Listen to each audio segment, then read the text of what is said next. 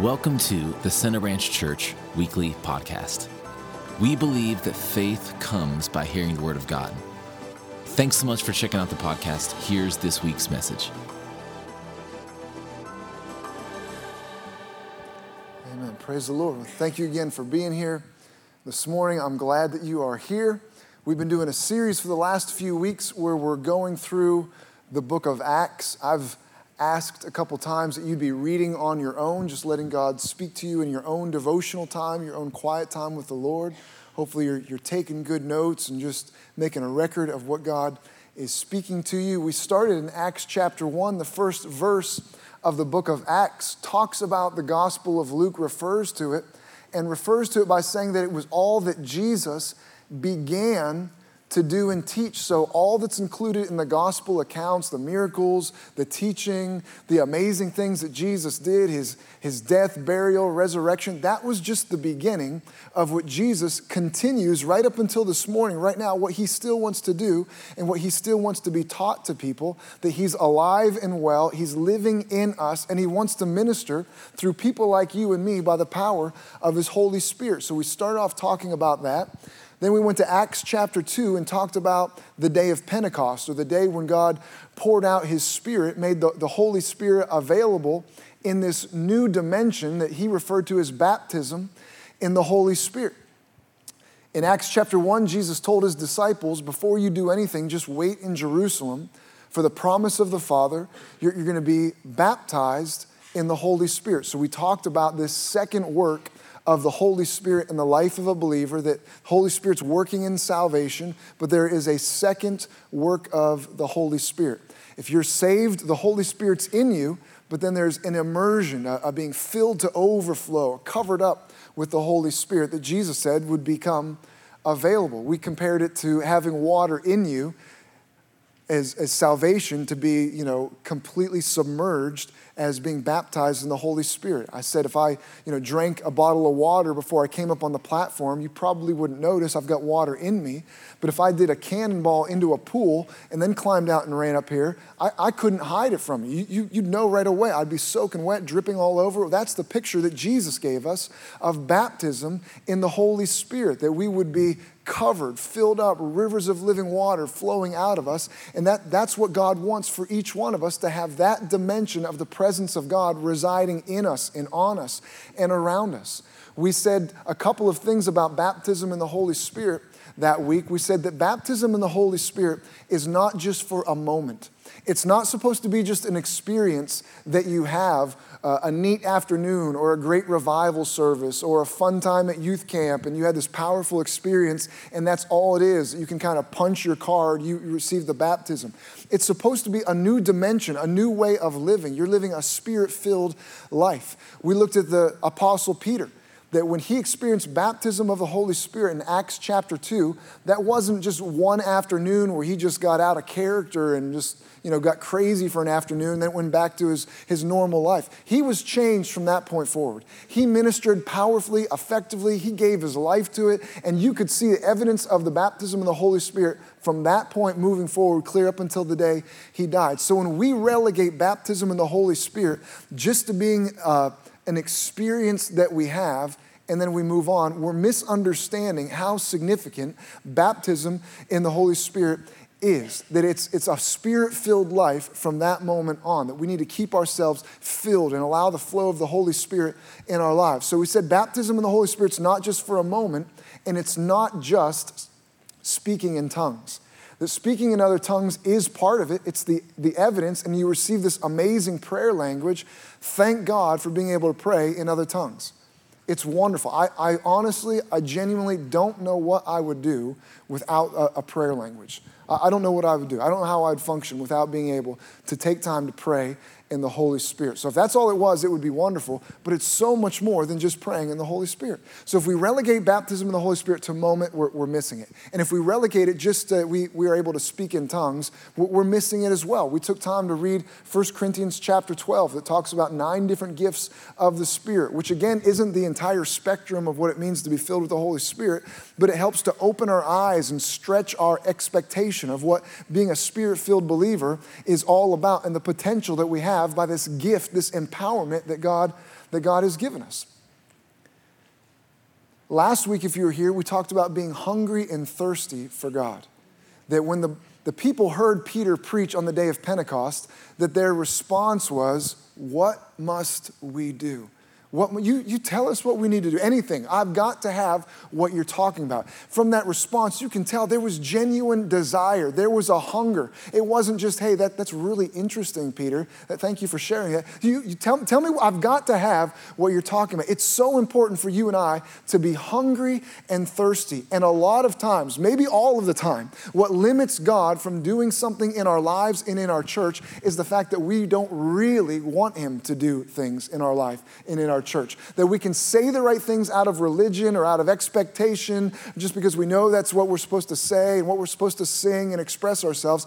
But in our heart of hearts, are we really thirsty and hungry for a move of God, an encounter with the presence of God? Or is the reality is that we're pretty content the way that things are? We just kind of like checking in and checking out and just moving on with our day and singing a couple of nice songs, say a few words. Hopefully you say something funny and let us get out of here. If we're content with that, then that's all we'll ever have. We'll never go further than where we're hungry to go. We talked about how important it is to be hungry, to cultivate a thirst for the things of God.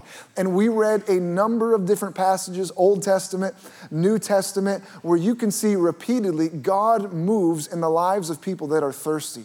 There are specific invitations given to receive the Holy Spirit, to come to Jesus, to come and drink, to come and receive, to come and find satisfaction. Those invitations go out all who are thirsty, all those who hunger and thirst. There is a call to God. God is looking for people that are hungry for what he has to give him. And it's as if God lacks the ability to really pour himself out in people that aren't genuinely hungry and thirsty. We've got to be thirsty, to have a holy dissatisfaction for staying the same and just plateauing in our walk with the Lord. Amen. That there is a deeper place, there's a sweeter place, there's a higher place, there's a richer place of fellowship with the Lord, of what it means to come into the house of God. But we've got to be hungry and thirsty for it. Amen. So we're going to continue this morning, and we're going to finish up Acts chapter 2. Next week, we'll get into Acts chapter 3, and we'll talk specifically about healing. I'd love for you to be praying and believing with me next week that we're going to see people's bodies healed. We'll pray for people that need a touch in their body. So if that's you, make sure that you're here. Bring people that you know that are struggling with sickness and infirmity of any kind. But this week, we're going to focus on Acts chapter 2. So if you have your Bible, go ahead and turn to Acts chapter 2.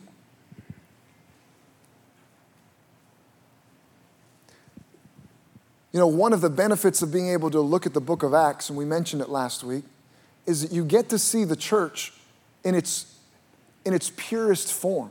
That it's early on, so obviously it's going to grow and develop over time.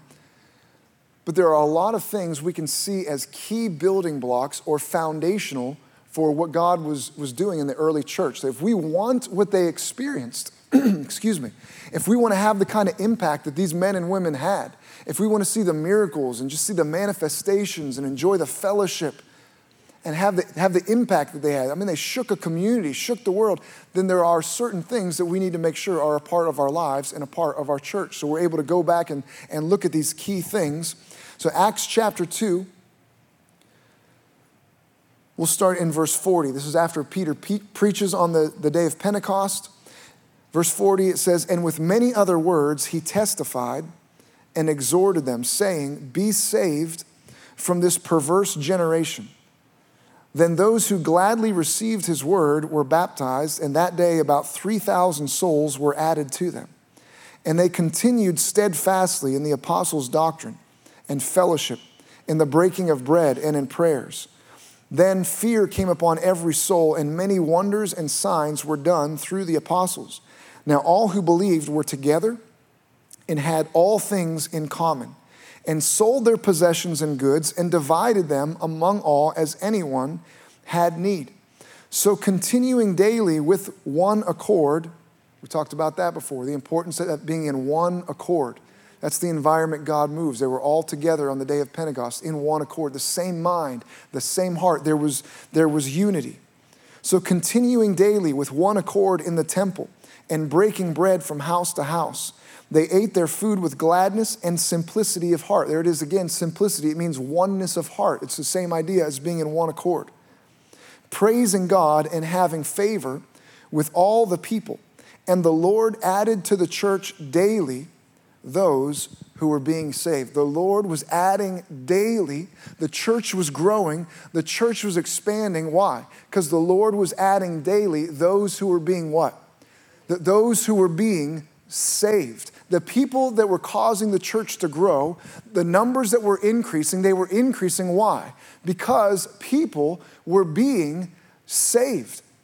Saved from what? Saved from a life of sin, saved from an eternity separated from the presence of God, saved from a lake of fire, saved from going to hell. They were being saved. Salvation was taking place, and that's why the church was growing. When we talk about church growth, sometimes we can miss the significance of what's really at the heart and what the root of the matter is. People need to be saved. There are people all around us that if they were to die right now, they would spend forever and ever. No, there's no second chance. In hell, away from the presence of God.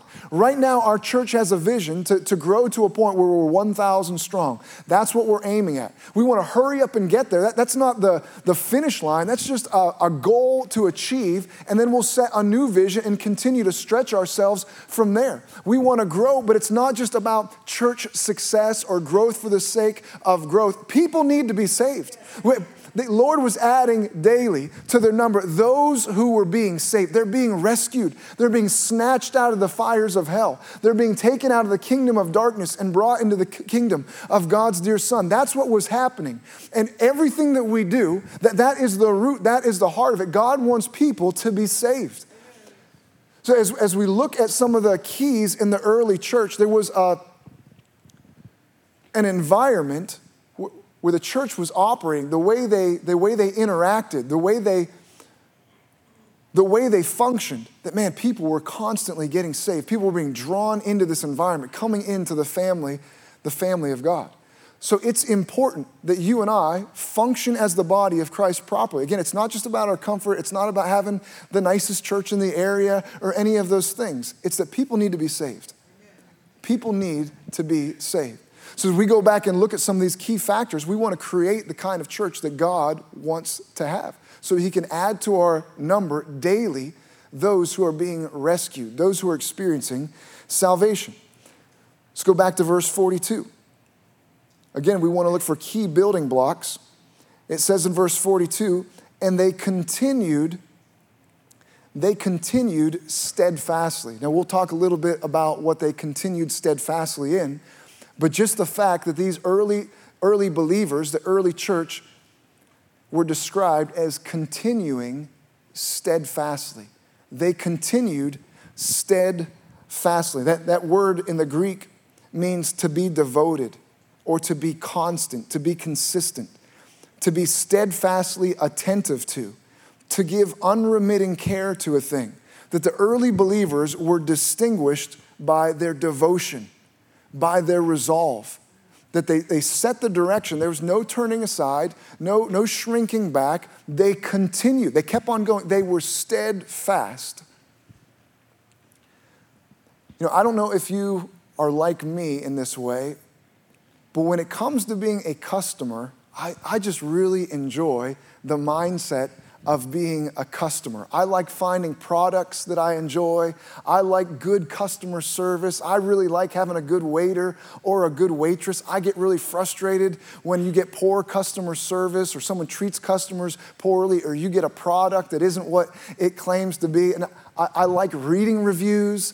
I like leaving reviews. If I get bad service, I like trying to figure out a clever way, a pointed way to really point out, that it's not what they said it was going to be. The service was terrible. And we live in a time where the way things are, that it really allows us to do those kinds of things. That it's not just a commercial about what a product can do and what the company claims or how good the food is from the point of view of the restaurant. That we're not limited to that. You can go online and read reviews about products. I love going to Yelp and finding new restaurants and reading reviews. It's not just what they say about themselves. You can hear what other people have to say. Hey, don't waste your time. It's garbage. They say it's good food. It's not good food. Trust me on this one. I just enjoy that. I like that kind of thing. I like expressing my dissatisfaction. I just do. I know, maybe it's shallow. You can leave me an online review about how shallow I am. I enjoy that environment where I get to sit back and say, this was satisfactory, this was unsatisfactory. And then I can express my disdain if the situation calls for it.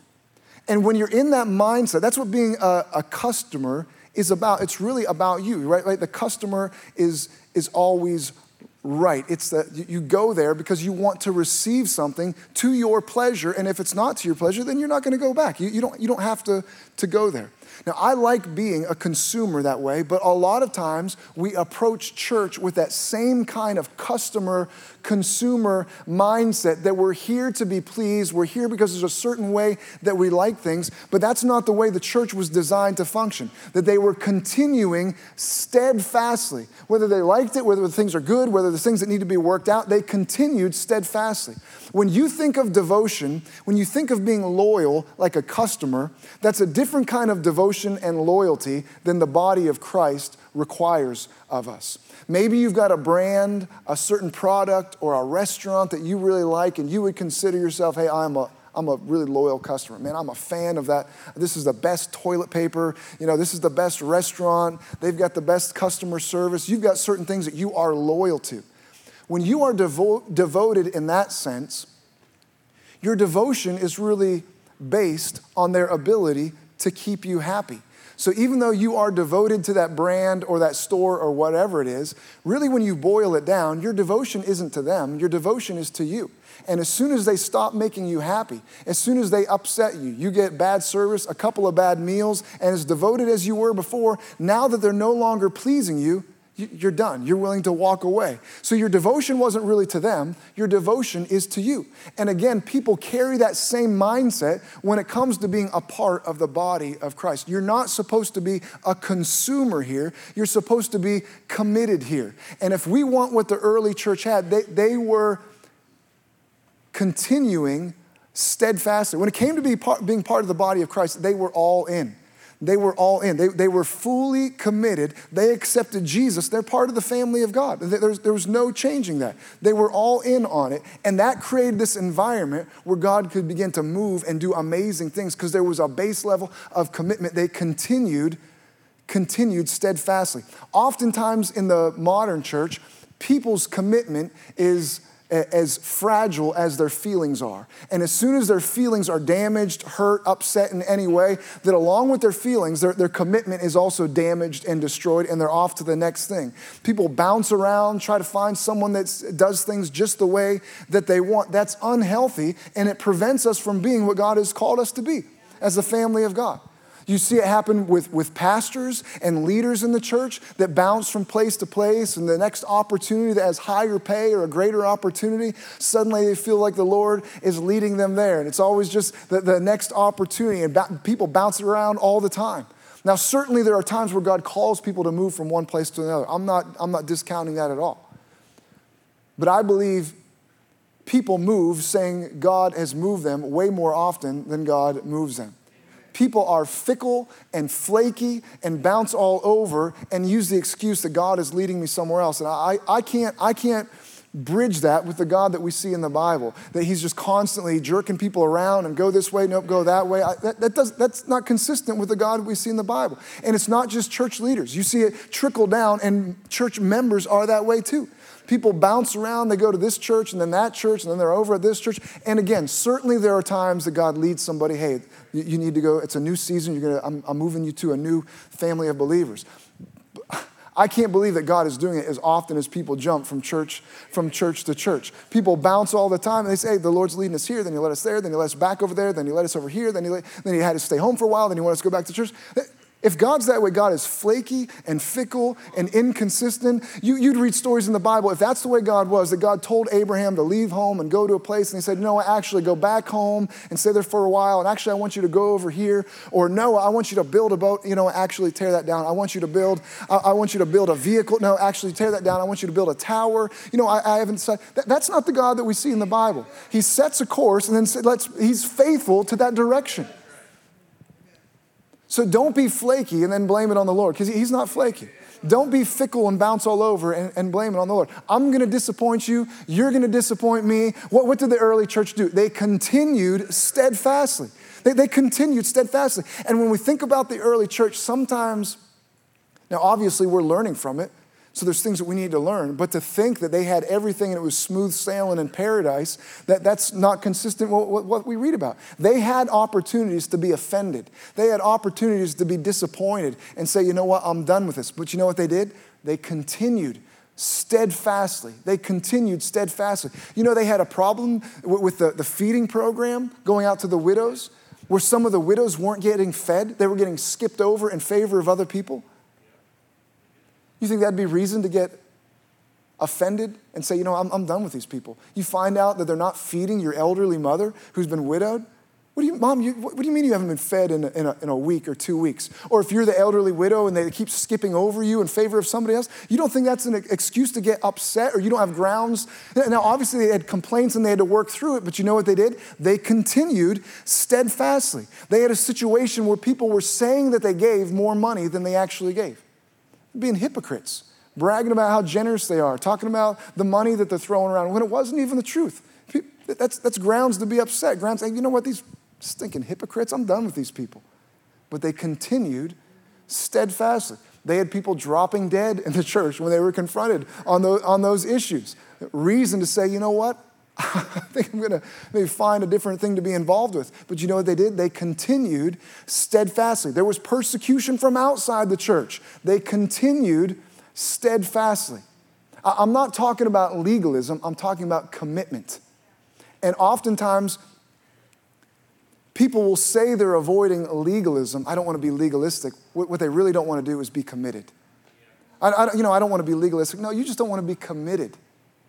In my marriage, you know, when I got married to Beth, we did the vows. We did the thing, you know, till death do us part, forsaking all others, holding only to you. You know, when we did that, what were we expressing? It wasn't legalism. Forsaking all others, that sounds a little legalistic to me. I don't know. It seems forsaking all, holding only to her. I mean, it was commitment. It wasn't legalism, it was commitment. And it was because there was a covenant. We were forming a covenant. Well, we're coming into a new covenant with the Lord. And so some of those same principles apply. That I'm not just in it because I like certain things and how it pleases me. A covenant is I am yours and you are mine. I'm giving up my rights to serve you and I receive the benefits of you serving me. A covenant relationship. Instead of approaching church, people, I recently heard about someone not liking the church because their guest services weren't up to par. I mean, the fact that we even have to have guest services to keep people happy shows a level of immaturity. Instead of commitment, covenant. And when we enter into a covenant, you know, we teach this when we do premarital counseling or talk about marriage.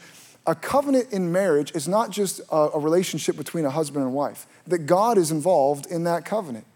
That your loyalty to your spouse is also loyalty to God. And when you are disloyal to your spouse, you're not just being disloyal to them, you're being disloyal to God. Because you formed a covenant and all three of you are involved in that covenant. So if I were to cheat on my wife, I would also be cheating on God because I formed that covenant and said, I'll be faithful. Amen? When we enter into the covenant with the new covenant with the Lord, it's very similar. That we form a covenant with God, but we're also saying, you know, I'm part of this family. And as I commit myself to you, Father, I'm also committing myself to the family of God, that it's woven together. When Jesus was asked about the first and greatest commandment, what's the greatest commandment? Did he stop at one, or could he not mention one without mentioning the other? You got to love the Lord your God with all your heart, with all your soul, with all your mind, and all your strength. But the second one, it's like the first one, to love your neighbor as yourself. They're woven together because of the covenant that we're entering into. Jesus said, if you love me, we're supposed to love one another. They'll know that we're his disciples by what? By how loud we sing praise songs and tell about how much we love God? No, they'll know that we love him. How? By the way that we love one another. It's all woven together. Listen to what it says in 1 John chapter 4, verse 11. Dear friends, since God loved us that much, we surely ought to love each other. No one has ever seen God, but if we love each other, God lives on us, and his love is brought to full expression in us. No one's ever seen God, but they see the expression of the love of God. How? Through us, that we are an expression of God's love. Now, one of the ways that love is expressed is through faithfulness and commitment. True? That you express love oftentimes by being faithful. God will never leave you. He'll never forsake you. Why? Why won't he do that? Because he loves you. So he says, I'll never leave. He's faithful. So if the love of God is to be on display through our lives, people should see commitment. Commitment in our families, commitment in the family of God. Commitment and love are linked together. If I told you that I was part of a softball team, and then as I'm talking about the softball team, you said, hey, when are your games? Tell me a little bit about it. I said, I don't know. I'm kind of hit and miss. I don't go to the practice. And sometimes I just show up for the game. Sometimes I don't. It just kind of depends what else I have going on. I haven't expressed whether I like or dislike softball. All I've expressed is my commitment level. But from that, you're going to walk away saying, hey, that guy doesn't seem to like softball very much. I don't even know why he's a part of the team. It doesn't seem. But if we're talking about softball, hey, if I told you I'm part of a softball team, and let me tell you, I don't miss a game. I show up half an hour early. I'm at every practice. I just like to go to league meetings. Even if our team doesn't make the playoffs, I go to all the playoff games to watch the other teams in the league. I don't miss a thing. I don't have to tell you that I love softball. As I talk about my commitment level, you walk away going, man, that guy seems to love softball. I didn't say anything about loving it. I just talked about how committed, how devoted I am, and you automatically deduce the love that goes along with that because that commitment is an expression. You with me? So there needs to be, his love is to be brought to full expression in our lives so people can get a taste of what the love of God is like. A significant part of that, people should see that we are devoted, faithful people that don't flip-flop all around and are the most up and down people in the entire community, that we continue steadfastly. It should be on display in our families, in our commitments between husbands and wives and parents and children, that we continue steadfastly. Do we have issues we need to work through? Absolutely, but we continue steadfastly. In the body of Christ, you shouldn't have people dividing and going over here and going over there and all over the place. That we should be the most loyal, committed, faithful people. Why? Because God's love is to be brought to manifestation through us. And if people haven't seen God, they see us and they see, man, low commitment, low faithfulness. They are all over the place. Unfaithful people. They can't help but read into that what God is like. They continued steadfastly. They continued steadfastly. Continued steadfastly in what? Verse 42 again. They continued steadfastly in the apostles' doctrine and fellowship, in the breaking of bread, and in prayers. There's debate about the breaking of bread aspect, if it's talking about communion or if it's talking about meals together going along with the fellowship. But in these verses that we read, I want to highlight 4 basic disciplines. So there's the apostles' doctrine. We could say that's studying the Word of God, Bible study, prayer, fellowship. And a couple of verses later, it talks about how they sold things and they gave so that nobody was in need. Giving, serving, living beyond yourself, investing in others, not being selfish. 4 basic spiritual disciplines that if you go through our new believers class or part of Growth Track, that's one of the things that we talk about. We talk about like it's a 4-legged chair or a 4-legged table. Those 4 basic disciplines. Now there's other disciplines to add on top of that, but they are basic. They are the base to build on top of. You need to spend time in God's Word. You need to spend time in prayer. You need to spend time in Christian fellowship, and you need to be a giver. You need to be a server. Almost every time people's walk with the Lord starts to get unstable and unsteady, man, something's wrong, I feel like I'm messing up, things aren't right. If you'll go back and examine those 4 basic disciplines, almost every time I can guarantee that there's one or more of those that are coming up short. And just like a table or a chair starts getting wobbly, it's because there's a problem with one of the legs. One of the legs isn't doing what it's supposed to do. And you see all 4 of those in these verses. So I want to talk about each of them, 3 of them very quickly, and then really focus in on one of them. The first 2, there is a private practice and a corporate practice. The first one, doctrine. They were devoted to the Word of God, learning, good Bible teaching. You need to spend time being taught the Word of God, and you need to spend time to continue steadfastly, corporately and privately, hiding God's Word in your heart. Spend time every day reading the Bible. Spend time like you are now, listening to Bible teaching. Not just on Sundays, sprinkle it throughout your week. Listen to messages online or podcasts. Find good teachers, people that you trust to pour into you. They continued steadfastly in good, sound Bible teaching doctrine. 1 Timothy chapter 4 says this. Now the Holy Spirit tells us clearly that in the last times, some will turn away from the true faith.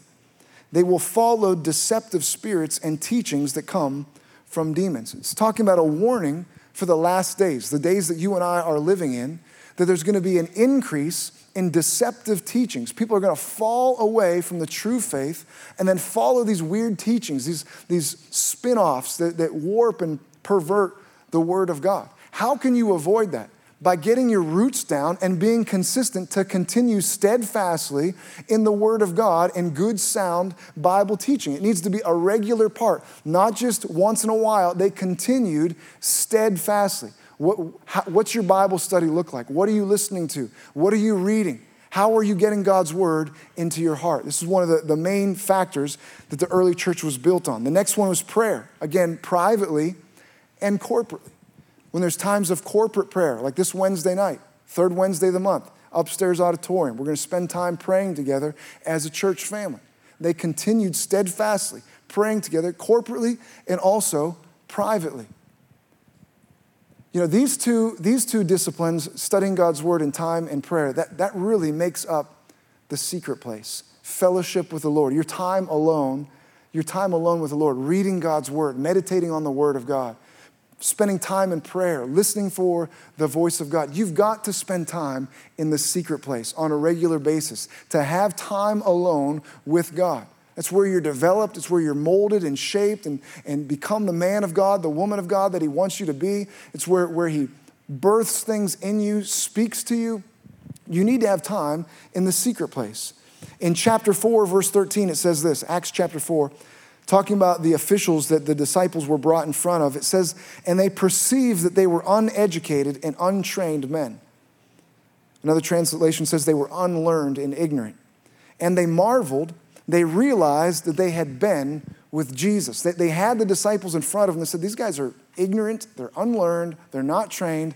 But man, there's something about them we can tell. These guys have been with Jesus. There's something about people that actually spend time in the secret place. They actually have intimacy with the Lord. They invest in that relationship. They spend time in the Word of God. There's a freshness to their walk with the Lord. It's like the fragrance of the secret place stays on them, and you can just tell this is real to them. They really know the Lord. That's the kind of people that we want to be, that we need to be, and the only way it's accomplished is investing in time in the secret place. The next one is they sold their possessions. They cared about what was going on in other people's lives, so giving and serving. They continued steadfastly giving and serving. You need to be serving in the body of Christ. Not just I did serve, it's something they continue. Yeah, I used to serve, I was super involved. They continued steadfastly serving in the church and giving. Yeah, no, I gave really generously last year. They continued steadfastly. It wasn't just something they had done. They were prior participants. It was a continuing thing in their lives. You have gifts. You have certain abilities that the body of Christ needs. We need you doing what only you can do, filling a role in the body of Christ for us to be the church that God has called us to be. As you mature, there shouldn't be idle people in the body of Christ. Idle and mature are opposites. That you need to be serving. You need to find a place to serve, continuing steadfastly in serving and in giving. Even in 1 Corinthians chapter 12, as it's talking about the gifts of the Holy Spirit and God moving in that Corinthian church, it uses the analogy of the physical body, how each different part has a gift. But when it's talking about the body, unity is part of that, right? The unity to be able to Your body's not going to function with body parts just kind of running all over the place and disengaging. So the environment that God wants to pour out His Spirit is people that are unified and willing to serve. You need to find a place to serve, continue steadfastly, use your gifts, develop your gifts, and be someone who gives. They continued steadfastly. And the fourth one that I want to spend a little more time with is they continued in fellowship. You know, I think that we undervalue the environment that we're in right now. We undervalue what a privilege it is to be part of the church, part of the family of God. And when you undervalue something, you don't care for it. One of the easiest ways to get someone to neglect and allow something to fall into disrepair is to convince them that that thing doesn't have a whole lot of value. And if you can convince them that it doesn't have a whole lot of value, the disrepair and the neglect almost happen as a natural byproduct. I believe that's been a strategy of the enemy to get people to disvalue what it means to be a part of the family of God, to get to be a part of the church. And as a result of people disvaluing it, disrepair, neglect, the church isn't what God has called it, what it's called it to be.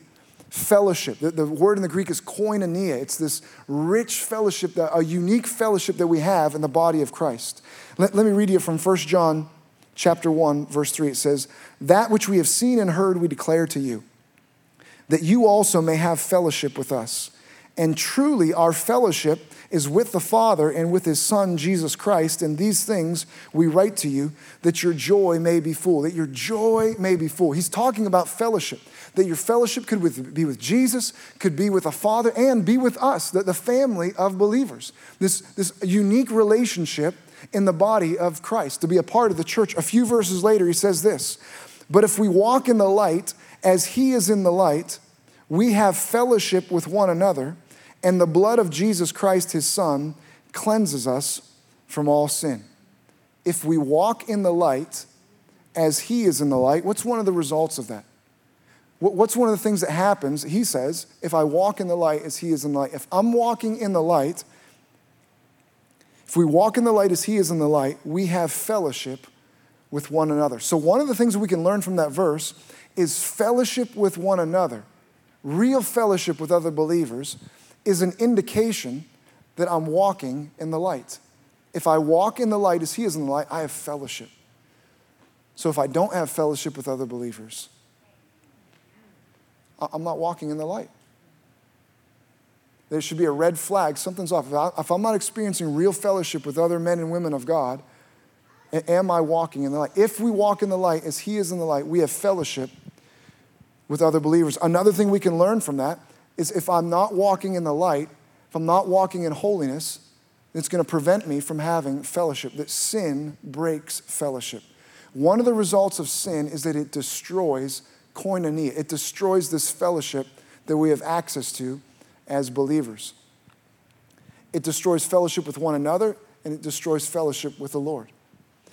You know, imagine if I had a best friend, and we were tight. We loved the Lord together. We did things for fun together. We would spend time worshiping and praying, but also hunting and fishing. I mean, we were just super, super close. There was genuine fellowship between us. But then, suppose he starts to get tangled up in sin. He starts drinking. He starts doing things that go against the Word of God. What's going to happen to how close we are, our union, our fellowship? Well, I can try to correct him. I can try to say, hey, you need to get on track. But if he refuses, then one of two things is going to happen, and they both involve a break in fellowship. Either I'm going to have to break my fellowship with him. I can't be a part of that. Or I'm going to stay with him, and it's going to break my fellowship with the Lord. But one way or another, sin destroys fellowship. And again, we have downplayed or undervalued the fellowship that we have in the body of Christ. The early church valued it.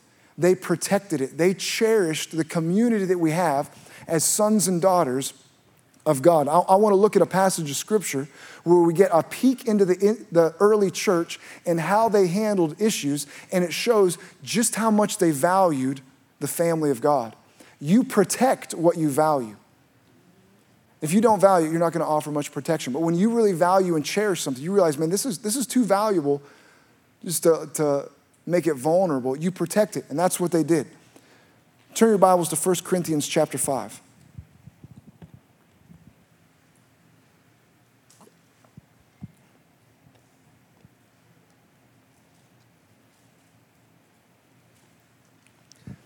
They saw being a part of the church as a privilege, not an obligation. Sometimes in the modern church, when people come to church, they feel like they have just blessed everybody by coming. They've blessed the Lord by coming. And that's true in part. But we've got to understand it is a privilege and a blessing to get to be a part of the body of Christ, to get to come to church. It is an honor and a privilege. And we have to understand it. Have to understand it as this is holy. This is holy. This is special. This is the family of God, and we've got to see it as that and cherish it. 1 Corinthians chapter 5. This will be an unpopular passage of Scripture. Just a warning. Starting in verse 1. It is actually reported that there is sexual immorality among you. And such sexual immorality as is not even named among the Gentiles, that a man has his father's wife. And you are puffed up and have not rather mourned, that he who has done this deed might be taken away from among you. For I indeed, as absent in body but present in spirit, have already judged, as though I were present, him who has so done this deed. In the name of our Lord Jesus Christ, when you are gathered together, along with my spirit, with the power of our Lord Jesus Christ, deliver such a one to Satan for the destruction of the flesh, that his spirit may be saved in the day of our Lord Jesus Christ. So again, we're getting to see how much they valued the body of believers and how holy the church is. Paul says, I've heard of a situation in your church where you've got someone who's engaged in sexual immorality. They're not repentant. They're just living this lifestyle of sin. And he says, I've heard about it, and you guys are puffed up, or another translation says, you guys are proud when you should be ashamed. See, the church in Corinth was proud of how tolerant they were, of how progressive they were. That even though people are dealing with a sin, this guy's sleeping with his dad's wife, that they're so loving and kind that they're just kind of overlooking it and proud of their acceptance, proud of their tolerance. Does that sound like anything that the modern church is dealing with? That there's a level of pride of how tolerant they are of people that are in gross and obvious sin, people that are unrepentant in their lives, and we're just proud of how loving and kind we would just tolerate. That goes against how the church was founded. It goes against the Word of God. The church can't be what the church has been called to be with that kind of attitude. And a lot of people have this because of love, anything goes. The church is not an environment where it's just an anything goes environment at the name of love. It's because of love that not anything goes. I have 4 daughters who I love with all of my heart. And because I love them so much, not anything goes. There's certain places my kids aren't going. There's certain people my kids aren't spending time with, not because I don't love them, but because I do love them. I'm grabbing their phone and I'm looking through things that they've looked at. They've got certain limits. I'm reading their text messages. If you text my daughters, just know that you're also texting me. Because I love them. There are guidelines and standards because of how deep my love is for my kids. It's not just anything goes, but sometimes people get offended or bent out of shape when you try to apply some kind of standards in the body of Christ. We want to be like the early church. This is the way that the early church operated. He said, to turn them over to Satan. He's talking about kicking this person out of the church. That's not very loving. I mean, shouldn't we just be accepting and tolerant? Well, apparently not. There's a standard there. He says, turn them over to Satan. Now, when he says turn them over to Satan, he's talking about removing them. He's not allowed to be here anymore. Now, again, the church was a privilege, and this was going to help him learn it's a privilege to be in church. It's not like out-of-school suspension in high school. I don't know if you ever had out-of-school suspension. Remember one time I got punished. They told me I had OSS. I was suspended. I couldn't come to school anymore. I thought, that's my punishment? Okay, you guys might want to reconsider how you're punishing us, because you just motivated me to do whatever I did all over again. So it wasn't like, oh, awesome, I don't have to come to church anymore. This person was straddling the fence of trying to enjoy the benefits of being a believer and also enjoy what sin had to offer. He said, if that's what you want to do, just go all in on sin. We're going to remove you for your own benefit. It wasn't punitive. It wasn't just to punish this person. He says, for the destruction of his flesh. He wanted him, hopefully, to come to a prodigal son moment where he realizes, man, I've gone all in on this sinful lifestyle. It's empty. Where I belong is back with the Father. That was the point of it. And if you read 2 Corinthians in Paul's next letter, he actually restores this person back to the church. So apparently it was effective. It worked. He put him out of the church. You're not going to get to enjoy the benefits of both worlds. You're going to have to pick a side and be all in on one or the other. He said to turn them over to Satan. It's a privilege to be a part of the body of Christ. Let's read the next couple of verses. Verse 6 says, your glorying is not good. Do you not know that a little leaven leavens the whole lump? Therefore, purge out the old leaven, that you may be a new lump, since you truly are unleavened. For indeed, Christ, our Passover, was sacrificed for us. Therefore, let us keep the feast, not with the old leaven, nor with the leaven of malice and wickedness, but with the unleavened bread of sincerity and truth. Okay, that was a lot of leaven talk. He's using the analogy that Jesus used of how a little bit of leaven spreads through the whole lump. A little bit of yeast affects the whole lump of dough. And applying it to sin. That when you allow sin, this stuff spreads. It contaminates. You can't just allow it and overlook it and say it's not that big of a deal. We're willing to tolerate it because it's going to spread. It won't stay isolated. And what you condone, you passively promote. What you say is not a big deal. I know he's sleeping around. I know he's got sexual misconduct and all this stuff. It's really not that big of a deal. Let's just kind of overlook it. When you express, either intentionally or unintentionally, that it's not that big of a deal, what you've also done is you've promoted it to people saying it's not that big of a deal. That there should be a standard in the body of Christ. He was saying it's important who we spend time with. So 2 reasons he said this person is no longer allowed to be part of the church fellowship. One was for that guy's own good. Hopefully he's going to come to that moment and repent. Hopefully he's going to hit rock bottom and realize, man, sin is not the way to go. I need the Lord. But a second reason was for the sake of the body, that this thing wouldn't spread and contaminate and bring more people. We're not going to tolerate it because people are going to think this is tolerated when it's not tolerable. We've talked about this before, but the people you spend time with, it matters. There is an influence. You can't help but be affected by the people that you have fellowship with. There's a level where you are impacted in the natural, but there's also a spiritual component where there's impartation. You become like the people that you are around. And it can either be an incredible blessing when you surround yourself with godly men and women, or it can ruin your life if you allow fellowship with people that have no interest in holiness. Let me read a couple of Proverbs to you. Proverbs 22, verse 24 says, don't befriend angry people or associate with hot-tempered people, or you will learn to be like them and endanger your soul. Don't be friends with angry people. He's using anger as an illustration, but you could put any sinful characteristic here. Don't be friends with a drunkard. Don't be friends with a pervert. Don't have close fellowship with people that are gossips. Why? Because you'll learn to be like them. And what will happen? You're endangering your soul. You are putting yourself in a dangerous situation by linking yourself up with someone who's contaminated, and a little leaven spreads through the whole lump. That you're going to become like that person and put your soul in danger.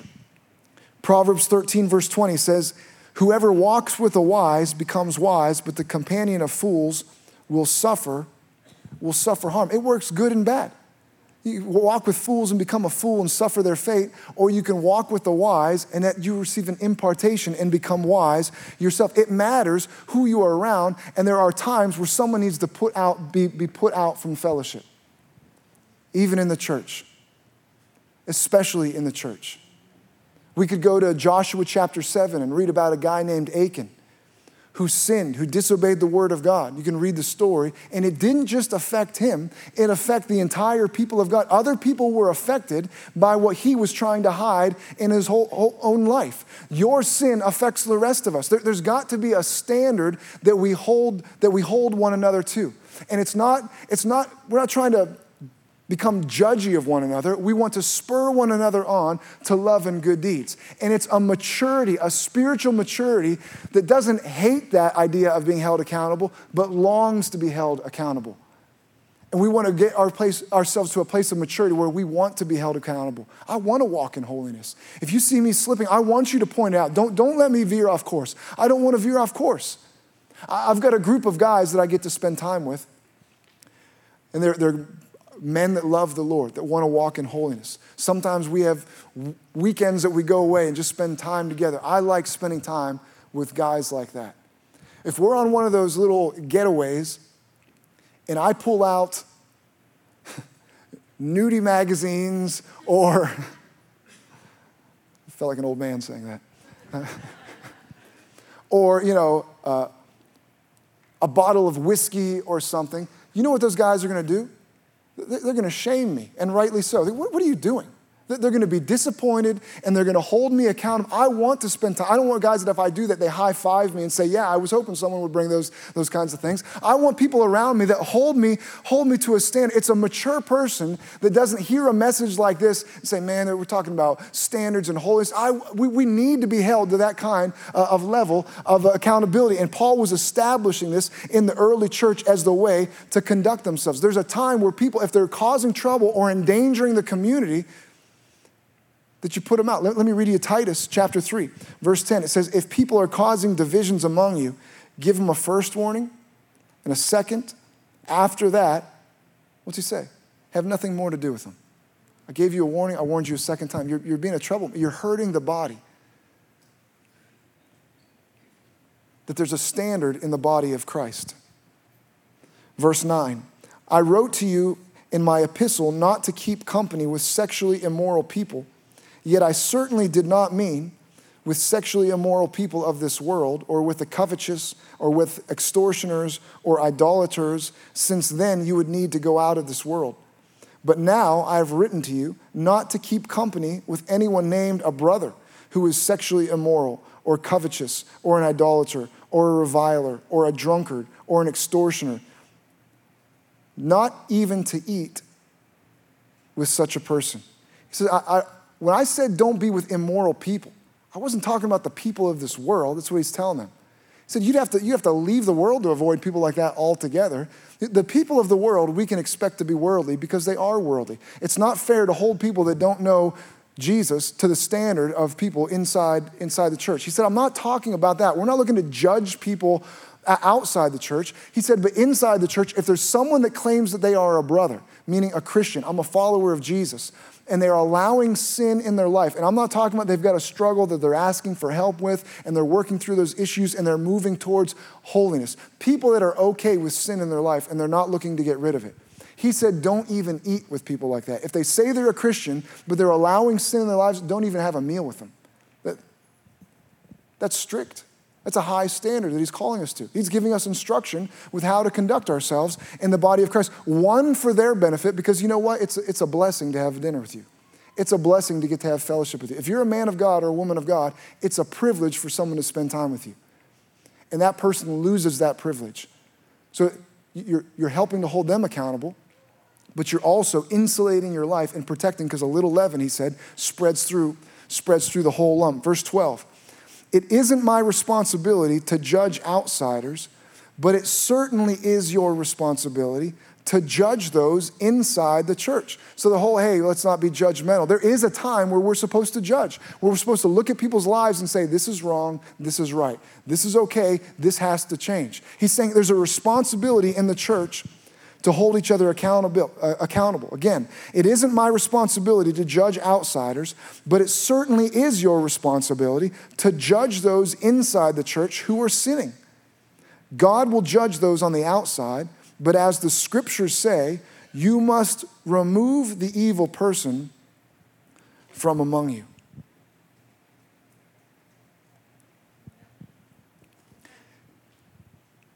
You remember when you were a kid and your parents disciplined you and you thought that they hated you? They're so mean. I can't believe you hate me. You're making me go to my room or miss dinner, or they're going to spank you or whatever. You felt like it was hatred and cruelty because you were a child.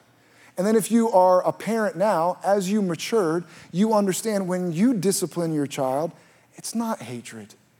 It's because you're trying to help them. You're helping them move beyond. It's a mature perspective that understands discipline like this is out of love, and it helps people move forward and rise higher. It's an immature standpoint, an immature vantage point that sees standards and discipline as hatred. It's a little kid that says, oh, you hate me because you're disciplining. Maturity understands, no, discipline's because of love. Discipline is so I can help become the best version of myself, to keep myself out of danger. And again, we're not trying to create a culture where we're nitpicking each other and judging each other all the time, but we are trying to create a culture of holiness where we hold each other to a standard. And when people just want to indulge in sin and not get it out of their lives, that shouldn't be tolerated in the body of Christ. It won't be tolerated in this body of Christ. Amen? That's all of us working together. I would love to have a better amen out of that. Amen. That there's a standard of holiness that we're not disappointed about, that we're excited about. So you shouldn't be puffed up. You shouldn't be excited about your tolerance for sin. You should be ashamed of your tolerance for sin. Excited about a standard of holiness, devoted to one another and in godly love. For the church to be the powerful force that we see in the book of Acts, the early church was, there's got to be unity. And unity around what? Unity around the Word of God and being the people of God that He's called us to be. They were steadfast, devoted, continuing steadfast. We won't take time to go there, but this is such an important thing. Again, it's been undervalued, and you can see where people don't protect what they don't value. They allow it to go into disrepair what they don't value. The body of Christ is holy. So we say Psalm 92, those who are planted in the house of God, they flourish. This is a unique, holy environment. That's why Jesus gives us instruction how to maintain healthy relationships. Matthew chapter 18, I'd encourage you to study it. It talks about when you have an issue with someone, because you're going to have an issue with somebody. In Matthew chapter 18, he says, when you do, how are you supposed to handle it? Social media, obviously, right? You start telling people, you get as many people on your side, and hopefully you can outweigh the group that person is able to run. No, you're supposed to go to that person. If you have an issue, someone's offended you, someone did you wrong, you're upset with how someone said something, you go to that person.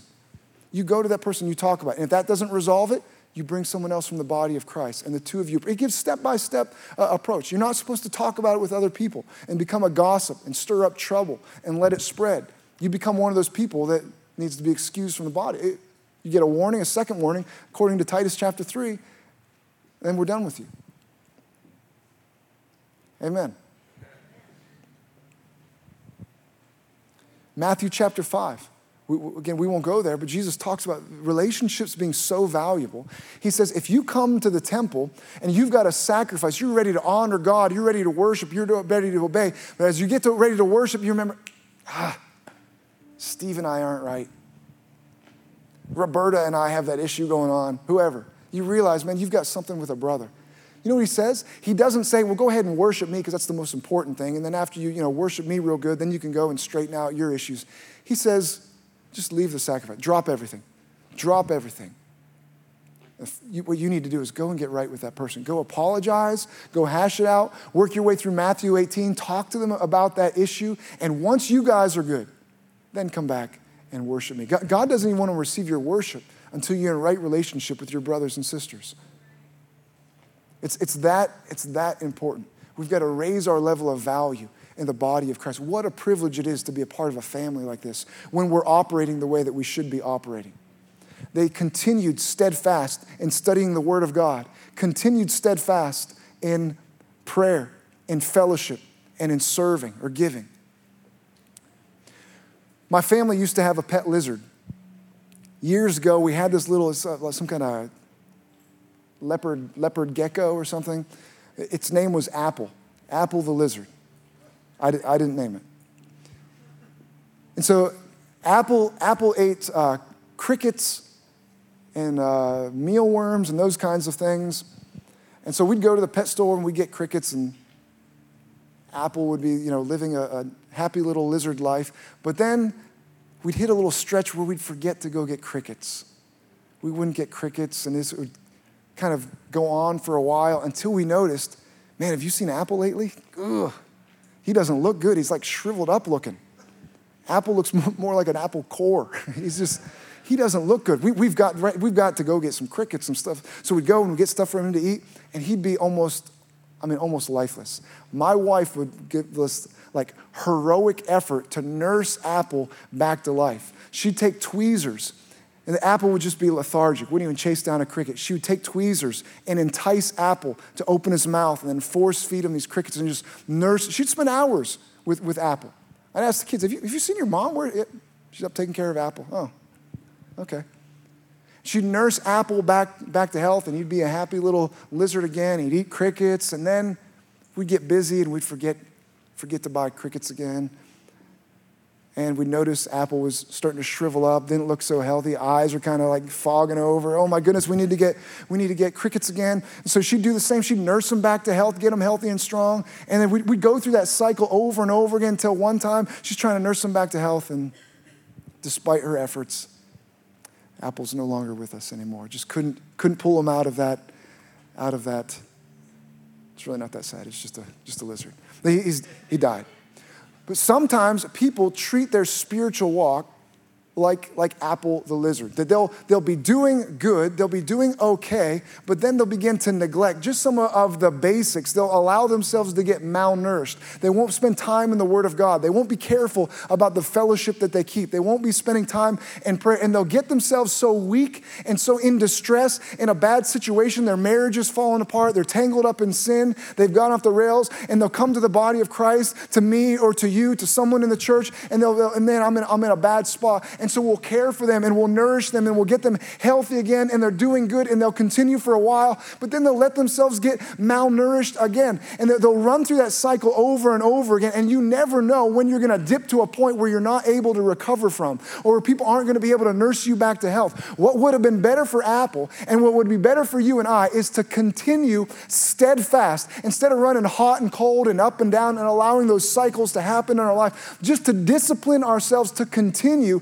steadfast in doctrine, to steadfast in the Word of God, feeding ourselves day in, constant, devoted, to have a resolve to spend time in prayer, spend time investing in relationships with godly men and women, to make it a priority, to be a giver, to be someone who serves. I'm not going to allow myself to get ingrown and selfish. I'm going to be outward, live for other people, to continue steadfast in those areas. That's one of the things that the early church was built on. And if we want to get back to what the early church was like, we've got to continue steadfast, to have a level of commitment. And again, not legalism, commitment, covenant. And what I want to do this morning is to celebrate the covenant that we have by receiving communion. In just a moment, we'll celebrate communion together. The blood of Jesus, the new covenant that brings us into the family of God. And again, in this covenant, we're committed to Him. There's also a commitment to one another. I come to Him, He gets to be my Father. I'm adopted into His family. You know what that means? We're all part of the same family. The same blood that redeemed me redeemed you. Same blood that redeems you redeemed me. We're in this together. And so it's that covenant aspect. But before we do that, I want to give you an opportunity to make sure that you're in right relationship with the Lord. In this passage, as Paul is talking about the church, he talks about those inside and those who are outside. And in those two categories, he categorizes everyone on the planet, and it's still that way today. You're either inside the church or you're outside the church. You either have a relationship with God through Jesus or you don't. And there's no other possible category to be in. And the only way to be a part of the church, the body of Christ, is through Jesus. He is the gate. He is the way. He's the one that you have to come through relationship, accepting Him as Lord and Savior. And if you are on the outside of the body of Christ this morning, you don't have to stay there. You can come in, be a part of the family, to know that you're forgiven and you're free. There's only one way to do that, accepting Jesus as Lord and Savior. If that's you, don't remain on the outside. Don't be the people who are outside the church. Come into the church, the family of God through Jesus. Or maybe at one time you accepted Jesus, but you've drifted, you've allowed your heart to grow cold, tangled up in sin, you got hurt, just caught up with life, whatever it is, you know you're not where you should be in your walk with the Lord. You need to recommit your life to Jesus. If you fall into either one of those categories, you need to accept Jesus as Savior or recommit your life to serving Him. Would you put your hand up nice and high so I can pray with you this morning? You need to accept Jesus as your Savior, or you need to recommit your life to serving Him. You're on the outside, but you want to be on the inside, and you want to change that today. Would you put your hand up so I can pray with you? Well, that's this week's message. Thanks for joining us. To stay connected with us throughout the week, make sure you follow us on Instagram and Facebook. You can also watch previous week's services on our YouTube page.